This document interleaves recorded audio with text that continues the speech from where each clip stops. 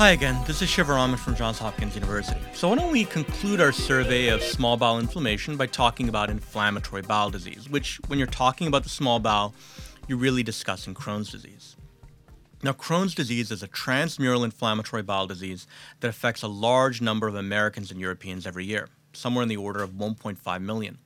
Unfortunately, clinical and laboratory markers are relatively nonspecific, and this is a diagnosis that's difficult to make short of doing either a biopsy or using a CT scan. And it is a diagnosis that's important.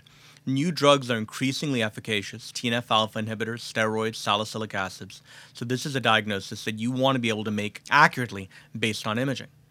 Now, CT enterography is actually a great test for making this diagnosis. It is at least as good as small bowel capsule endoscopy in making the diagnosis.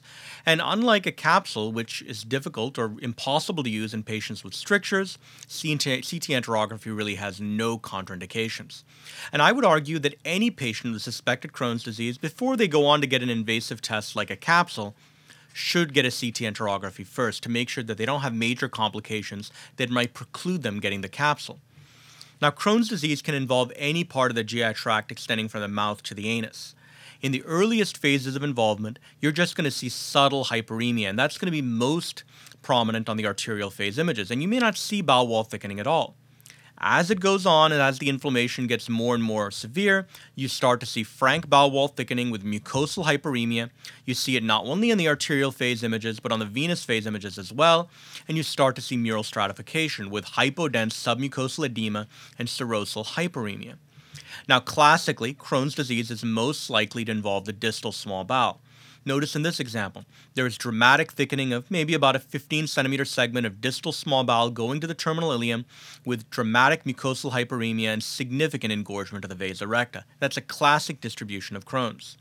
Now, as I mentioned, one of the reasons why I think dual phase technique is so helpful when you're trying to image a patient with Crohn's disease is that in the earliest phases of the disease, you may not see bowel wall thickening, and you may just see very subtle you may see very subtle engorgement of the vasa recta and mesenteric hyperemia that is only going to be appreciable on the arterial phase. And here's an example of that. This is a patient where the venous phase images look totally normal, and if you looked at the bowel on the arterial phase, it looked pretty normal as well. But using MIP reconstructions, 3D vascular reconstruction techniques, you can see that there is very subtle engorgement of the vasa recta going to the right lower quadrant. Mesenteric hyperemia can precede signs of overt bowel wall thickening, and so that's one of the reasons why I really recommend utilizing dual phase technique, and more than that, utilizing 3D reconstructions as part of your daily routine practice. Now, just as you get relatively consistent findings in the acute setting, there are also a series of relatively consistent findings that you can expect in the chronic setting, and these are patients who have had multiple repetitive bouts of bowel inflammation. Over time, as a result of that inflammation, you're going to see deposition of fat within the wall of the bowel, so-called intramural fat deposition. The bowel that's involved will lose its normal fold pattern. You may see ahaustral bowel in the colon in particular, loss of those normal folds. You can see strictures, and you have to be on the lookout for evidence of frank obstruction, because strictures, after all, will preclude the patient getting a capsule endoscopy. Now, you may not always see it on a CT scan, but sometimes you'll see pseudosaculations along the mesenteric border of the bowel, probably secondary to asymmetric fibrosis. So here's an example of a patient who has creeping fat and intramural fat deposition. Notice how there's diffuse submucosal or intramural fat throughout the colon and rectum, suggesting that this patient has had repetitive, multiple bouts of colonic inflammation. Now, I will warn you, while this can be seen in the setting of chronic repetitive inflammation, it can also be associated with patients who have diabetes or severe obesity. So it's not always going to mean, every time you see this, you can't necessarily jump to the diagnosis of Crohn's or inflammatory bowel disease. Here's another example, this time in a patient who has a chronic stricture as a result of prior Crohn's disease. Now, notice the lack of significant hyperenhancement or hyperemia at this site, suggesting that it's likely chronic. But that being said, I will admit that it can be very difficult in many cases to be certain whether you're dealing with an acute or a chronic stricture.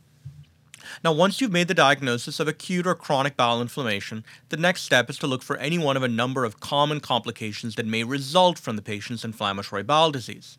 Crohn's disease is very often associated with fistulas, and about a third of all patients will develop a fistula within a decade of symptom onset. And the most common location for developing perianal fistulas is going to be the perianal region. Now, the most sensitive signs of a fistula on a CT scan, of course, are going to be directly seeing a fistulous tract between one bowel loop and another. And if you see that, it's not going to be difficult. And if you're really lucky, you're going to see contrast going from one loop to another. But I will point out that you have to be able to make the diagnosis of a fistula based on secondary findings as well. You may not necessarily see the fistulous tract, but in many cases, if I see multiple tethered, radiating loops coming towards a central point with ectopic gas, stranding, density, and spiculation of those bowel loops, then I'm going to be able to make the diagnosis of complex fistulizing Crohn's disease, even if I don't necessarily see the fistulous tract itself. Now, it goes without saying, if you're worried about a fistula, it is helpful to give positive oral contrast.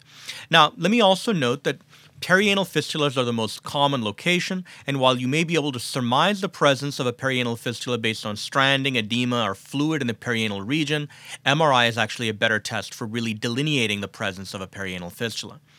Now, as I mentioned, the best way to make this diagnosis, or the most specific way, is if you see a discrete fistulous tract, and oftentimes these tracts can be best appreciated on volume rendered or MIP images. Here are a couple examples, right? Not exactly diagnostic dilemmas, thickened, inflamed bowel loops. There's clearly a fistulous tract in both cases, connecting different small and large bowel loops, and so these are enteroenteric and enterocolonic fistulas. But what you really need to be able to do is make the diagnosis when you don't see a fistulous tract, because complex fistulizing Crohn's disease without a discrete tract on a CT scan is far more common in clinical practice. So in these examples, notice how all of these bowel loops are inflamed, they're tethered, they're radiating towards the point. You see ectopic gas right at the center, and there's lots of edema, stranding, and inflammation interspersed amongst those bowel loops. When I see those bowel loops spiculated towards a central point of ectopic gas, as in this case, regardless of whether I see the actual fistulous tract or not, I'm going to make the diagnosis of complex fistulizing Crohn's disease, and in this case, multiple discrete enteroenteric fistulas. Now, you don't necessarily have to have a fistula just with the small bowel or the large bowel. You can have fistulas with other organs or structures as well, and I'd say one of the most common of those is going to be an intravesicular fistula. And in this case, you see markedly thickened, markedly hyperemic, and inflamed small bowel. It's directly adjacent to the bladder, and notice that at the site of contact between the bladder and the small bowel, the bladder is markedly thickened, dramatically hyperemic, and there's a loss of the intervening fat plane. Now, there are some people who won't make the diagnosis of an intravesicular fistula unless they see a discrete tract. So they want to see a direct air or fluid-filled tract going between the bladder and the adjacent bowel. But in my experience, I'll tell you that is quite rare.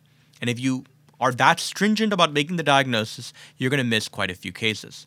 As far as I'm concerned, if I see a patient with thickened, inflamed bowel, there's a loss of fat plane between the bowel and the adjacent bladder, and the bladder looks focally thickened and focally inflamed at the site of contact, even if I don't see ectopic gas within the bladder, I'm at least going to raise the possibility that there may be an intravesicular fistula. So, in conclusion, hopefully over the course of this 4-part lecture, I've given you a sense for how critical it is to have proper CT technique in order to appropriately evaluate small bowel wall enhancement and small bowel wall thickening. Many of the diagnoses that I've talked about during the course of this lecture would have been very difficult with inappropriate technique. If you're going to do these studies and you're trying to evaluate the small bowel, you really have to use volumen, not a positive oral contrast agent. And I would recommend going to ctsus.com and taking a look at some of the enterography protocols that Dr. Fisherman's put together. Second, as I've tried to show you, there is a substantial overlap in the imaging appearances of many of the disorders that I've talked about. So, in point of fact, you may not be able to make a specific diagnosis purely based on the imaging features alone, and you have to take into account the patient's clinical history in order to provide a smaller differential diagnosis or even a specific diagnosis. At some point, there's nothing wrong with providing a useful short differential diagnosis rather than trying to guess and provide a more specific one.